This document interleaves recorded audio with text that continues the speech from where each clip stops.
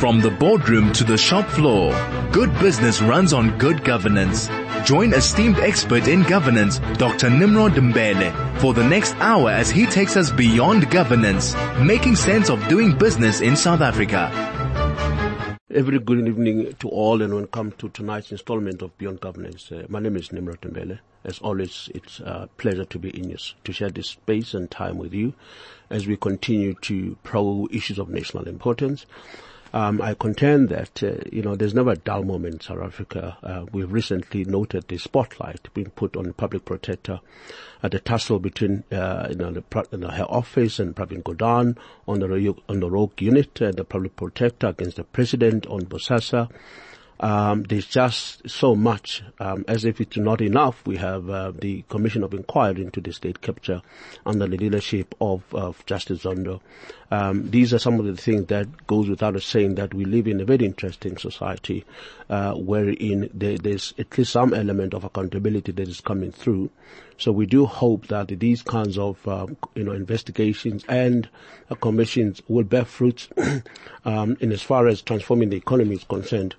I contend that, some of these issues, it's all about, whether there's merit or no merit, on the public protector's, sagas. Only time will tell. My theory, is that, the public protector, from a principal point of view, ought to err on the side of the public. Because there's this narrative that is, taking root in South Africa that there are certain individuals that are perceived to be untouchables. So, by virtue of being defined as a public protector, that on its own gives confidence around Chapter 9 institution, and so on and so forth. But be that as it may, it is important for these institutions to be managed and governed in a manner that is credible, which is quite critical. Taking this issue further, I'm not sure, most people must have picked up the racism allegations, leveled by the EFF on the judge that was presiding over the recent issue. What's your take on it? Was there racism? I've looked at the video. I've listened to interviews, of the black lawyers in particular. I did not pick up anything. Personally, you might have picked up something. The EFF is of the view that the public protector, she's fit to hold office, and there's another quarter of individuals that says she's not fit to hold office. And again, it's a matter of time, because there are processes that will be followed. Our constitution has been tried and tested, and it is good to note that it will prevail at some point. And I've also picked up recently that the former CEO of PRASA have submitted a letter notifying the Zondo Commission of his intention to testify sometimes in August. What do you think of that? Has he been requested to do that, or is it just a voluntary information? By the way, this is the backdrop of a very damning records. Whether they've been proved or not proven is something that is yet to be determined. For an example, back in 2015, a journalist Peter Louis Meybach revealed in a report that PRASA purchased 25 diesel and 45 electronic locomotives from unknown shelf company called Sifambo Rail at the cost of 3.5 billion rand. And obviously, he maintains that PRASA was never captured. And again, those issues are subject to scrutiny. At some point, we'll know what is actually happening. Anyway, moving on with speed, let me take this opportunity to wish Katie happy birthday, and thank you for gracing the airwaves. Once again, someone as well, likewise, thank you very much for gracing the airwaves, Mandy, Lindiwe, as well as Renati.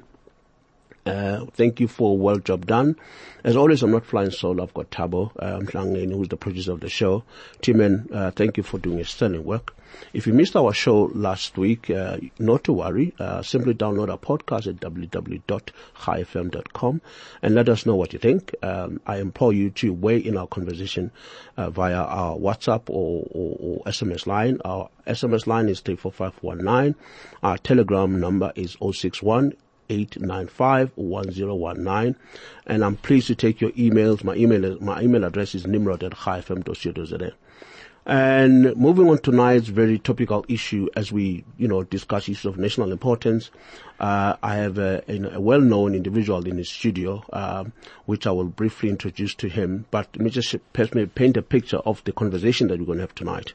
We know that the National Student Financial Aid Scheme was launched by government, and they've rolled out massive grants to a number of students. But unfortunately, we have had what is being referred to as a missing middle. A number of academically deserving families who are left out, literally, being thrown to the wolves, as some might argue. So that gap has been, stopped on its track by UGUSASA Student Financial Aid. That will be, taking us through by, Sizwe Nxasana. For those who don't know Sizwe Nxasana, who is he? Who's just joined me. I'm going to call him Dr. Sizwe Nxasana. For those who don't know him, he's a qualified chartered accountant. He started his career at Unilever. In 1989, he established Sizwe and Company, the first black-owned audit practice in KwaZulu-Natal.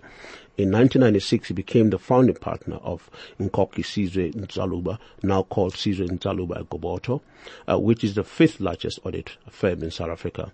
In 1998, he joined Telkom as the CEO and was responsible for its listing on JSE and New York Stock Exchange.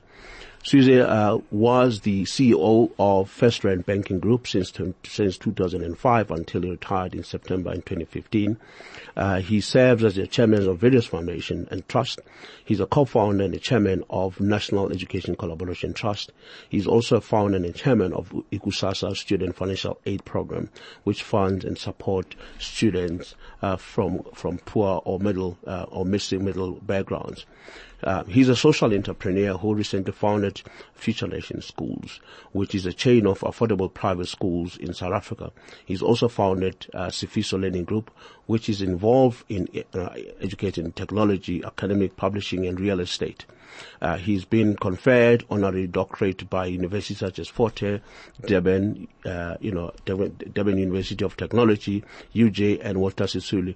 I mean, if I were to go through his resume, I'll probably spend another 20 minutes. That's how renowned Sizwe is. On that note, let me take this opportunity to welcome Baba Sizwe. Good evening and welcome. Good evening and welcome, and greetings to the listeners.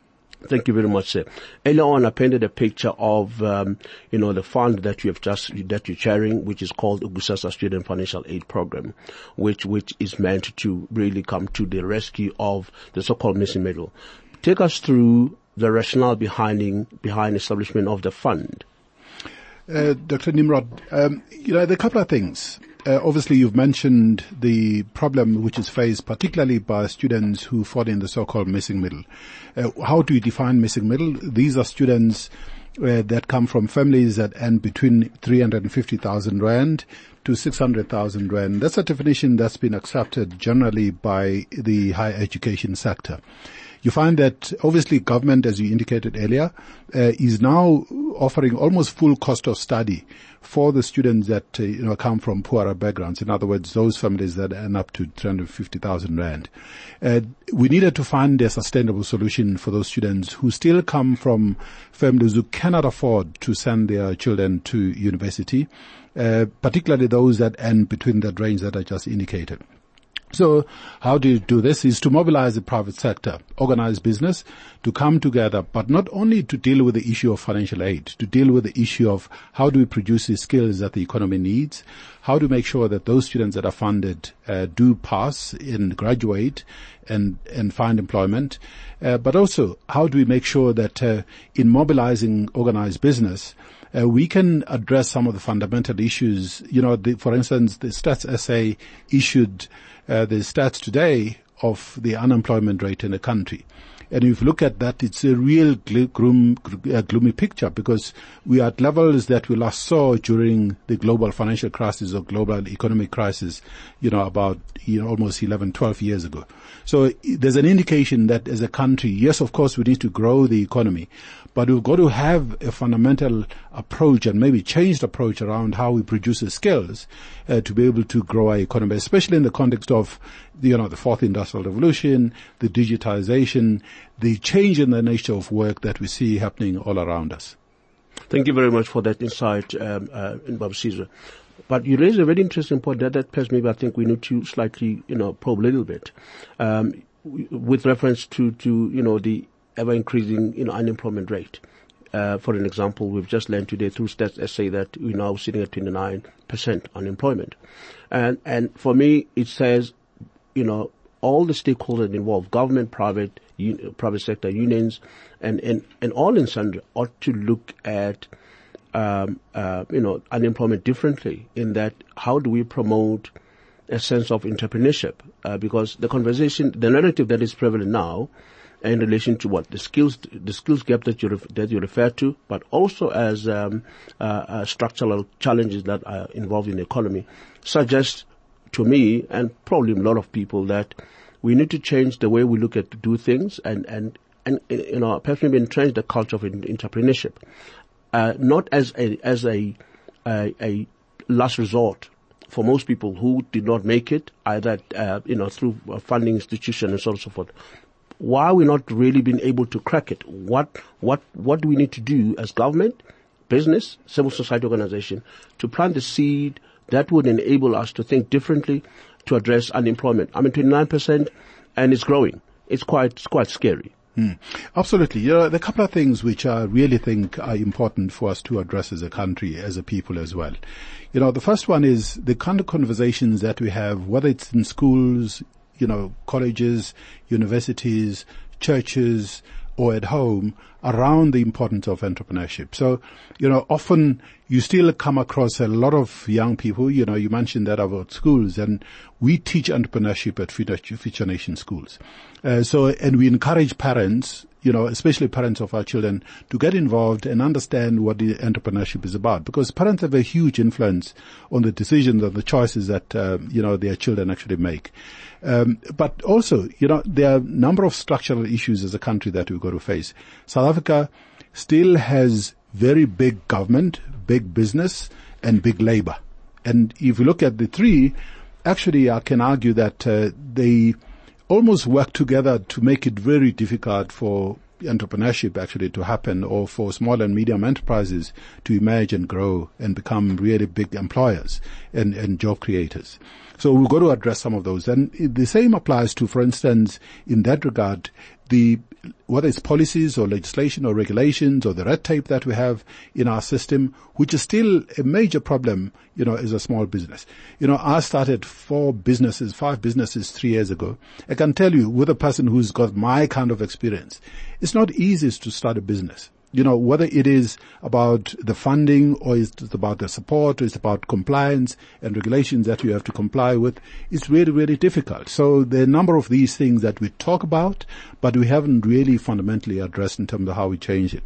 But it all starts with a mindset. We've got to change the mindset of our people. I'll make an example, for instance. We have a number of people sitting at home, some of them with degrees or with qualifications from colleges, who are waiting for someone to give them a job. And you have people who come, for instance, from the rest of the continent, almost with nothing, come into this country, and they hustle, they start businesses, and they succeed. And, it's all about the mindset, because we have a number of our people who have mindset, I'm going to school, I'm going to college or university, because someone must give me a job. But how do we translate that mindset that you referred to?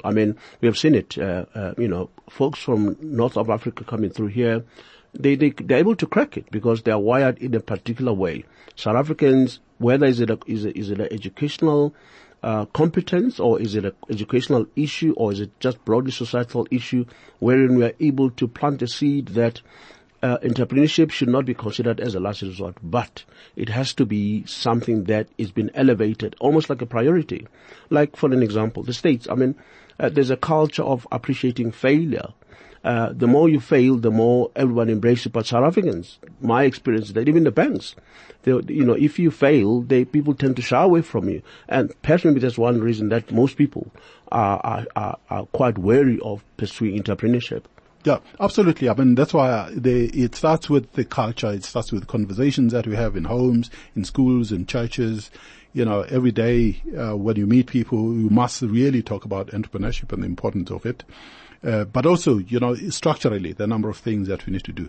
That's why in ikusasa Student Financial Aid Program, whilst, yes, we fund students, to get into university to pursue what we call occupations in high demand, it is important that we're focusing on those areas that can lead to not just skill acquisition, but also can lead to people starting businesses, growing our economy, becoming entrepreneurs, because we all know, we say it all the time that, entrepreneurship is where employment can be created. Big business doesn't create jobs, especially in the context of digitization and where the world is going and where the world of work is going. So we've got to really encourage, and there are a lot of really new industries actually that are emerging. For instance, with the fourth industrial revolution, with social media, with big data, with the, Internet of Things, artificial intelligence and all of these, there are a number of new opportunities that we're not even beginning to talk about, including in our education system. So we've got to, through ikusasa Student Financial Aid Program, we're having very different conversations, for instance, with the universities, with the vice chancellors, with the deans forums around the future of work and where we need to put a lot more effort and resources in creating new degrees and maybe doing away with some of the degrees that are actually dying. And often universities, and as well as TVET colleges, are very slow in doing that. Perhaps maybe that's your unique selling proposition, because as a private sector-led or initiated program, you're more likely to be nimble in response to some of these structural challenges. For example, you made reference to a very good point, which maybe I'm going to get Eric, to throw in when he's ready, that the whole issue of, absolute, degrees, for example, offered at universities, while we continue with this kind of narrative, when you know for the fact that BA, for example, it's no longer as worthy as it used to be, back in our time. Why do you have FET colleges whose mandate ought to be focusing on vocational competencies doing humanities? Because there are some of these FET colleges that are doing that. Why are we doing what we do when we know exactly that there's no future? Yeah, well, essentially, it goes back to what I was saying earlier, because if you just take the TVET colleges as an example, you're quite right. The government subsidizes at the moment two type of qualifications in the TVET colleges. And I'll give you an example. So they subsidize the National Certificate Vocational, which typically has administration and HR and so on, and you have an oversupply of people that are coming out of that. Secondly, the government subsidizes the NATED programs. The NATED programs are more for artisans, in other words, electricians, plumbers, mechanics, boilermakers, and so on. But you find that if you go to a lot of the TVET colleges, and there are 50 TVET colleges in this country that are spread across more than 250 campuses, you're going to find that if you go to the workshops there, there's still, for instance, motor mechanics. There are a number of these TVET colleges that have drivetrains of a 1962 Morris Minor. Today, even the cheapest of cars uses the latest technology. So what are you training people for? So as a result, a lot of these young people who get trained at these TVET colleges cannot find employment because what they were trained on is completely irrelevant. And as a country, it's taking us too long to really change the curriculum, to train the lecturers, to fit out for instance, workshops at these TVET colleges for things that are relevant today and for the future. So it's just taking way too long. And at the same time, on at least some of the same TVET colleges, you have what is called occupational programs. What are those? Those are programs that are not subsidized by government, but subsidized by the private sector, that are relevant for what the business needs today. But you find that those areas, occupational programs, are actually too expensive because government doesn't subsidize them. Government subsidizes things that are not relevant. So there's an urgency in overhauling the whole TVET system so that it's more relevant for the world of work in which we are. Thank you very much for that input. Eric, you want to chip in based on what Babu Nxasana has pointed? Thank you, Sizwe. It's an absolute pleasure to meet somebody who's, you've seen their picture in the paper as CEO of FNB, and to meet you in person. It's a pleasure and a privilege. Thank you, sir. Also, I'm very encouraged by what you're saying. I'd like to make a comment and then ask a question, or ask the question first. What exactly are your initiatives doing to resolve the problem? I'm sure there's a long list of things you're doing. So on the solution and the strategy side of how do we solve this. But just as a suggestion and an observation to take the debate beyond the traditional, bottleneck, stories that we have with increasing unemployment and yet skill shortages in the digital 4IR space. One of the most encouraging things that I've heard lately, maybe you knew about it before, is say Amazon has got more than 2,000 employees in South Africa and is growing their staff in South Africa. So while I found that an incredibly optimistic kind of observation, is because that is the fourth industrial revolution. That is the e-commerce, the digitalization world.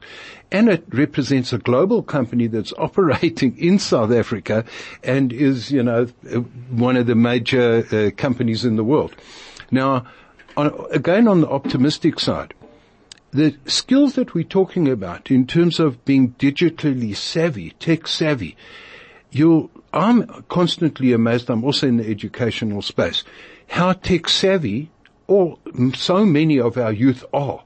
Mm-hmm. They've got a natural inclination. My twin granddaughters are 15 months, are totally obsessed and besotted with the touch screen, and they get very disappointed when they can't get it to respond.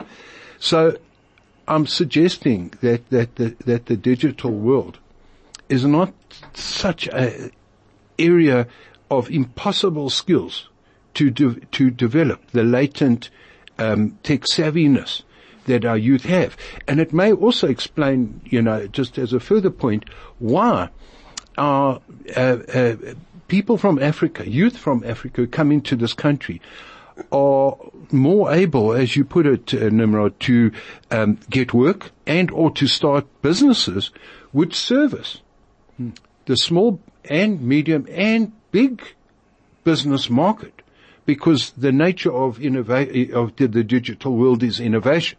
So you have a tech startup and it supplies and it links together and it works on a network. So there's nothing, exclusive about, you don't have to win a tender to operate in that space. And they somehow have got the mindset, Sizwe, that you've been talking about. And I'm suggesting, how do we build that mindset?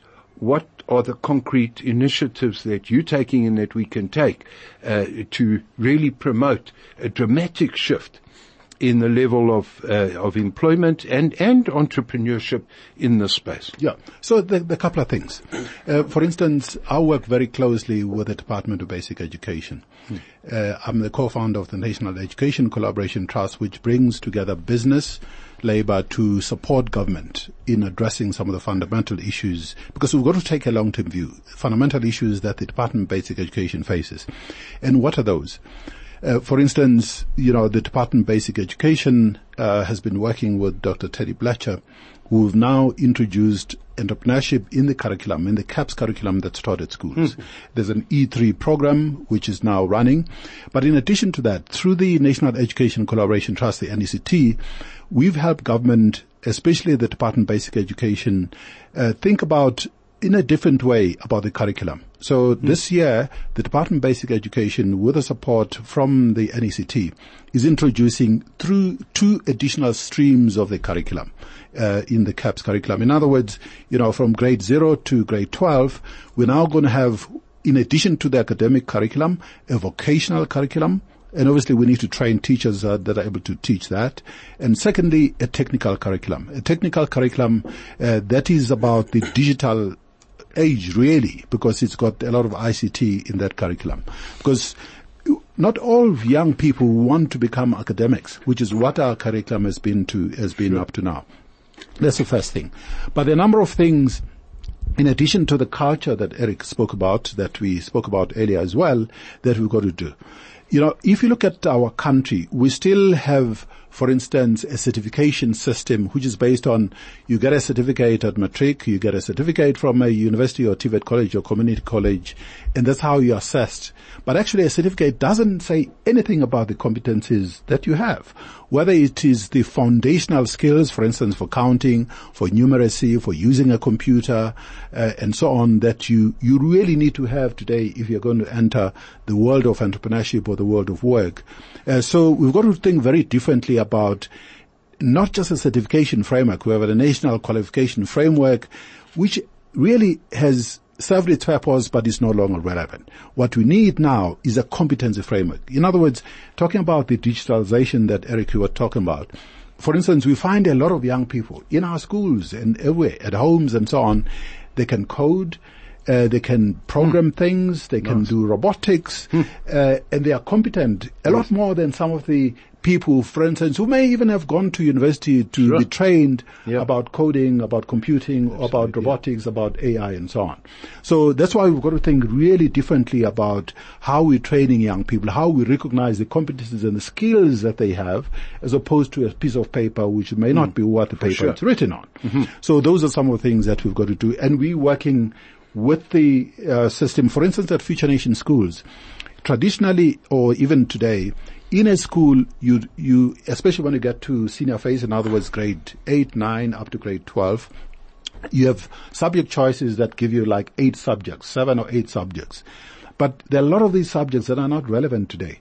So at Future Nation schools, as an example, we teach 12 subjects that are not optional, all students must do. So all students must do computing, which includes robotics and coding, all of this.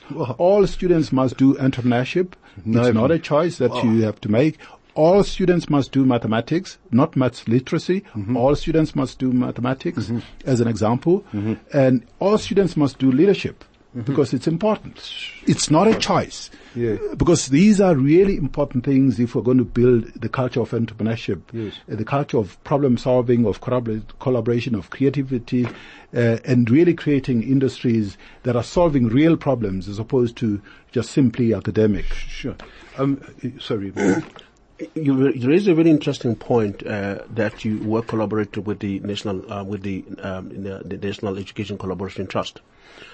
Perhaps maybe the natural question would be, being a thought leader in your own right and having started businesses that are successful that ought to be emulated, how receptive is DBE and department in general in terms of buying or cross-pollinating on what you have already started? As a matter of fact, are we getting traction? Are we seeing them responding in a manner that is commensurate with the dictates of the 21st century? In terms of some of the stuff that you pointed, firstly, you pointed out that some of the subjects are non-negotiable, almost like a core business of the curriculum. Are we moving towards that direction? Yes, of course, the government must recognize that the government runs a really big system. So you have 24,500 schools, 420,000 teachers spread across, the 9 provinces, that we have in the country and so on. So, but, what's really encouraging is what I talked about earlier. The fact that the Department of Basic Education is now introducing the 3-stream curriculum. We look at our schools, even though they are independent schools, as a laboratory. We show results and we write assessments that are written by other schools, and the proof of the pudding is in the results that we get, even in the core subjects, let alone the additional subjects that we've added to the curriculum. So you can see that this thing works. For instance, we now work with even some of the universities. Just tomorrow, we're hosting one of the universities. In a couple of weeks, we're hosting 5 universities at our schools that we're showing how project-based learning, how inquiry-based learning, integrated teaching actually happens, how we've taken the curriculum, we've deconstructed the curriculum so that we can, for instance, because we've added a lot more subjects, the issue is how do you make it more efficient? So the number of themes, for instance, in geography and mathematics or computing, that are similar concepts. So instead of teaching them as silos, you integrate these. So you reduce the workload for teachers and really focus on what is relevant, as opposed to just keep adding more for the sake of adding more. So there is responsiveness in government, but we must recognize the fact that it's a big system. And often, changing that system with policies, with the, accreditation bodies, with regulatory bodies, takes time. We can accelerate it though. Okay. I just want to thank you so much, Sizwe. It's inspiring to hear what you're doing. I just want to unpack a little bit more about what's happening as in basic education with the Department of Basic Education for government public schools, as opposed to future nation schools, which I understand that you really piloting these ideas and getting a proven case to present.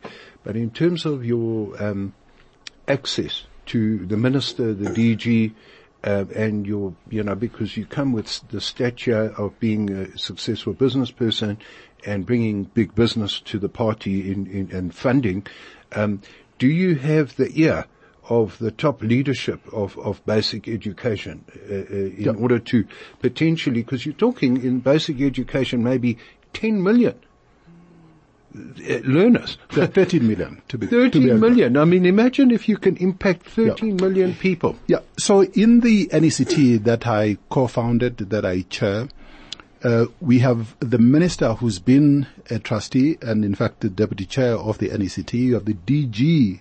So we meet on a regular basis.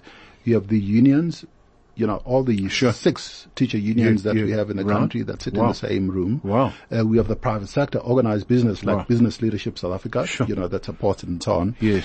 Just yesterday, Eric, I was addressing the Association for the Development of Education in Africa, which South Africa is a part of. We are the host yesterday and today, talking about the future of the curriculum. And I was a keynote speaker there, and I was talking about some of these things that I'm talking about here, which are, we do in even our school, even though our schools are small in relative terms, but as a laboratory and some of the things and the connections that we have. For instance, we're part of the Global Schools Forum. So we're exposed to what's happening in other countries that are doing innovative things, and we're able to bring some of these ideas here. Yeah. So as I was saying, I have the ear. I'm really privileged in that regard. I work with both the Basic Education Department, and I also work with the Department of Education, Science and Innovation.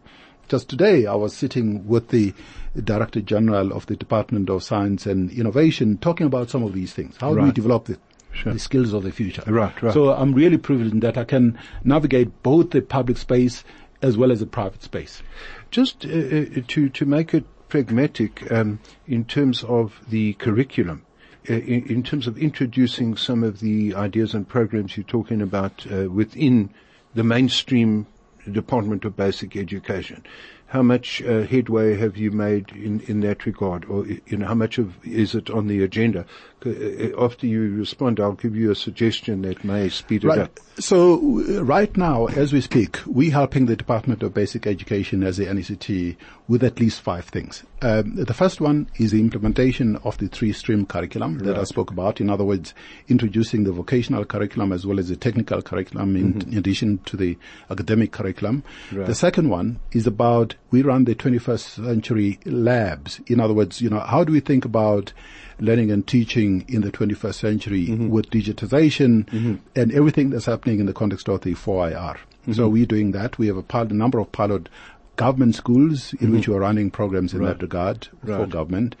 Thirdly, one of the things that we've been driving as the NECT is to think very differently about early childhood development. In other words, ECD was still sitting in the Department of Social Development, which means we've got to think really differently about early childhood development, not as social welfare, which is what we've been doing as a country for the last, 25 years or so, to think about it as really the important start of human development, of cognitive development and so on. That was approved, and we drove that process of policy, and now we're helping the Department of Basic Education take over early childhood development from the Department of Social Development, as an example. So that's another program that we're doing. We're also, helping, with thinking about, for instance, we can't have quality education without quality teachers. So, the issue is, how do we then train teachers from initial teacher education to those that are already in service already, with equipping them with school skills? Because if we say, 21st century requires collaboration skills, creativity, critical thinking, and so on. You can't have it actually happen in schools if teachers themselves do not have these skills. So how do we impart these skills and work with universities that are faculties of education to train, teachers or student teachers in all of these new things so that we can have teachers in the classroom that are the best at what they do, that have the competence and the skills to train, to educate our children in the country. So those are just some of the examples of things that we're doing for government. I'm glad you raised the issue of the alignment of educators in relation to the 21st century skills and competencies, because there seems to be a disjuncture there. The new recruits or students that are currently at varsities are more likely to be aligned because they've been taught in the 21st century, and the approach and the methodology is pretty much aligned to the dictates of the 21st century delivery. But the majority of teachers who are currently in class are left behind, which now brings the issue of change management and how change is being, how the transition from the old school of thought, if you like, to the new paradigm. Practically speaking, because we know that, teachers in public sector are overburdened. There's all the issues of, the role of the unions, very strong, and you don't just jump in. It has to go through a whole lot of process, and people needs to be onboarded and buy into this big vision. So my take from what you just pointed out reflect on a very deep sense of, or the need for change management system. From your lab, because you obviously you're almost like a depository of a unique way of doing things. What would be your change management ethos or approach that you could perhaps maybe recommend for the system as wide as basic education that they take into account? I'll tell you what, this question is inspired by the fact that in most programs, they fail. They don't fail because the ideas aren't there. They fail because we are not able to appreciate or the dynamics or get people on board. Change the psyche, change the mentality. Yep. Good program, solid program, but they lie idle because you have never worked with the psychology of those people, the teachers in this particular instance. How do we get this very wonderful, opportunities that you're talking about being infused in the way that teachers ought to be doing things? Yeah. So there are a couple of things. We all know and talk a lot in this country about great policies and bad implementation. It's a narrative that, we have everywhere, whether it's local government or it's education or it's health, it doesn't really matter. It's everywhere. And you talk about something that's really important. So as the NECT and the chair of the NECT, one of the things that, we've emphasized time and time again to government. Government typically, you have a process of how policies are determined, how they translate into the strategies, into the annual performance plans of government and so on. And very often it's about inputs as opposed to outcomes. And we've been, having a number of sessions just about culture, okay? Because we all know that culture trumps strategy. In other words, if we have a great culture, a great mindset, people are going to implement things as opposed to we have wonderful policies, but the culture is bad and therefore nothing ever gets done, nothing gets implemented and so on. So as the NECT, we've run a number of those sessions about culture. What culture do we need to implement in the Department of Education, understanding that in this country, education is a provincial competence. In other words, the National Department of Basic Education or the National Department of Higher Education, Training and Science and Innovation, yes, are important, but actually implementation happens on the ground. It either happens at schools through provinces, at districts and circuits and schools, or at higher education, it happens at universities or TVET colleges or community colleges. So if you're not addressing the culture at that level where the rubber hits the road, to use that language, you're not going to change the culture of the big system. So right now, for instance, through the NECT, there are culture workshops at a level of a district, at a level of a circuit, and at a level of a school. We started, obviously this is quite new, we started last year with these culture workshops, which, at a level of a school, even replacing what used to be called life orientation, as a subject. to introduce really relevant topics around things like culture and innovation, as an example. So there are a number of those things as part of change management. But, as I said earlier, it is a big system. It takes a while to change that system. And, it's going to be a while before we start to see the results in what we're doing. But it's very encouraging that we have the same administration as part of the sixth administration that's been in that system. So there's continuity of some of the programs that we have, because the risk always is that you end up with a new minister, and therefore some of these programs, lose the kind of support that they need for them to be sustained. I couldn't agree with you more, Dave.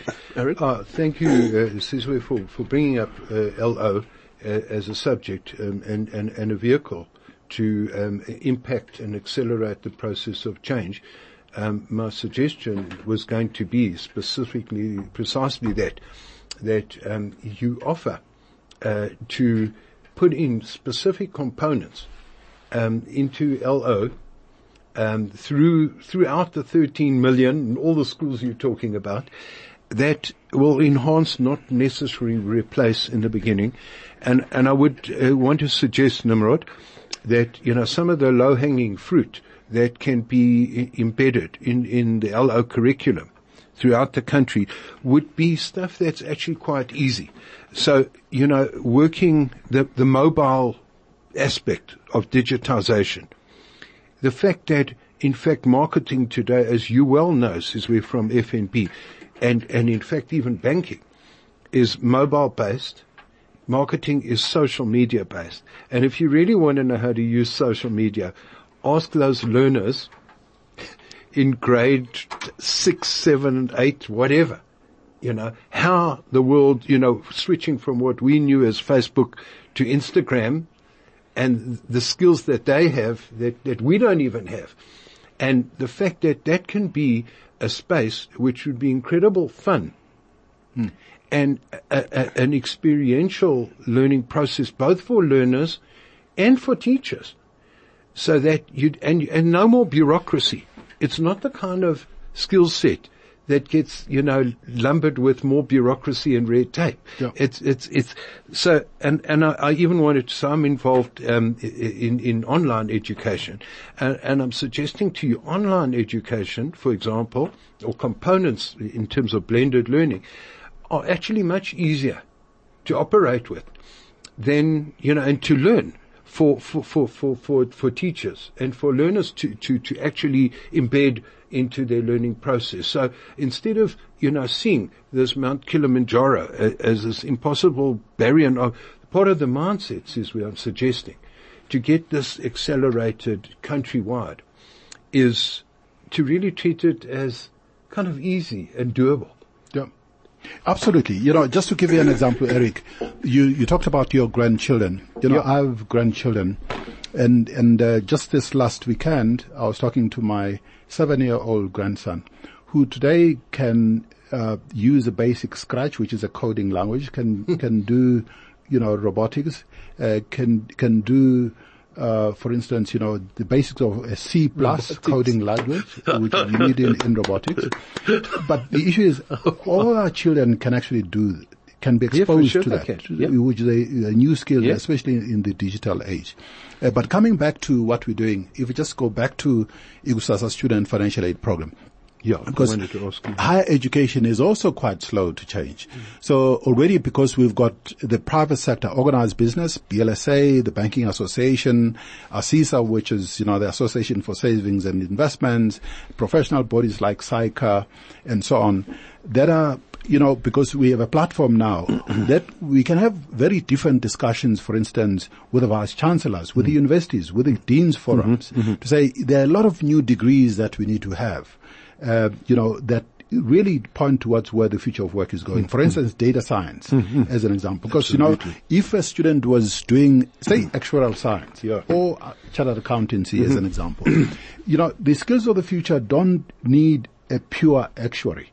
For sure. They need actuarial science that combines data, that combines, for instance, computing, so that you understand. Because in the future, a lot of these actuarial models that are now done by people will be done by quantum computing, will be done by artificial intelligence and so on.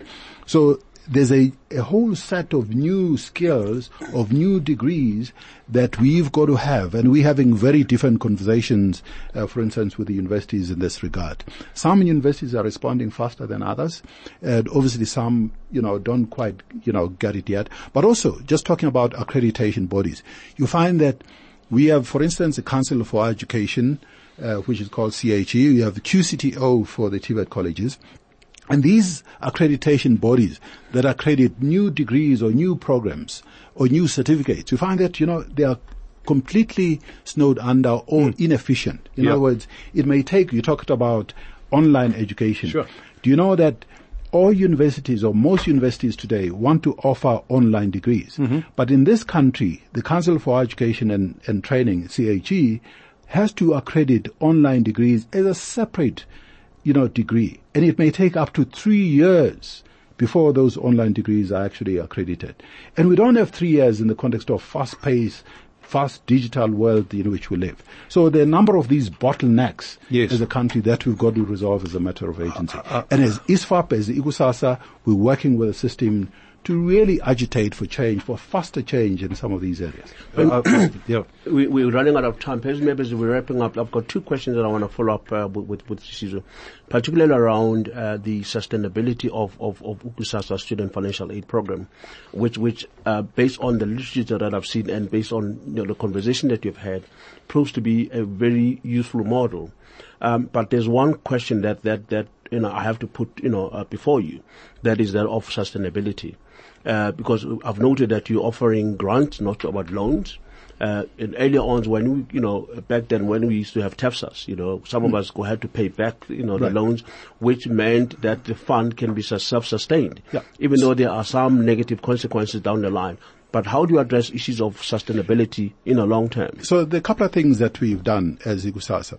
The first one is to understand the size of the problem. So we need about 26 billion rand per year just for the missing middle at universities alone. Wow. So we can't address the size of that problem not through, for instance, corporate social investments or foundations alone. So we had to find a sustainable solution. So what we did was to work with government. So we approached the Department of Trade and Industry. And last month, the DTI gazetted the change in the broad-based Black Economic Empowerment codes, especially under Code 300, which is skills development, to allow employers, not just the private sector, all employers, to contribute up to 200% of their payroll towards bursaries that would go towards, particularly to IGUSASA. We hope to raise up to about 18 billion rand a year just through that. Because as a country, we can also, last year, when the former President Zuma announced his free education through NSFAS, we all ended up having to pay 1% more VAT, from 14% to 15%. And secondly, the government had to raid or maybe restructure government departments for other social programs to allocate more additional funding to NSFAS. Obviously, that's not sustainable as well. As a country, we can't even go and borrow more money to be able to, fund these students that we have in the system. So we had to find more sustainable ways. So the DTI was really quick to amend the codes, and today, we have codes that are going to filter into the sectoral codes that we can generate a lot more money. Secondly, it is absolutely important to improve the throughput pass rates. Typically for NSFAS, the throughput pass rates are somewhere around 50 to 60%. In IGUSASA, just in the 2.5 years that we've been running, the throughput pass rates are around 92%. Wow. Why is that? It's because in addition to the full cost of study that we make available to students, we support the students. We provide them with holistic wraparound support, which includes additional academic support because students are underprepared for university. Secondly, we provide them with psychosocial support. We provide them with holistic life skill support. For instance, they get trained on financial literacy, how to plan your life at university, including how you allocate time to study versus everything else that you have to do as a young person. And that's why the results that we get for degrees like engineering, actuarial science, data science, medicine, and so on, that have much higher failure rates compared to, for instance, the humanities.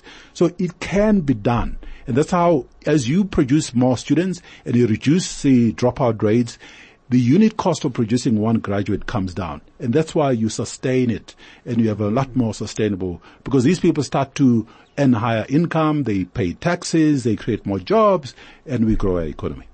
Unfortunately, we're going to have to leave it there. We don't have run out of time. 30 seconds, your parting shot, Eric.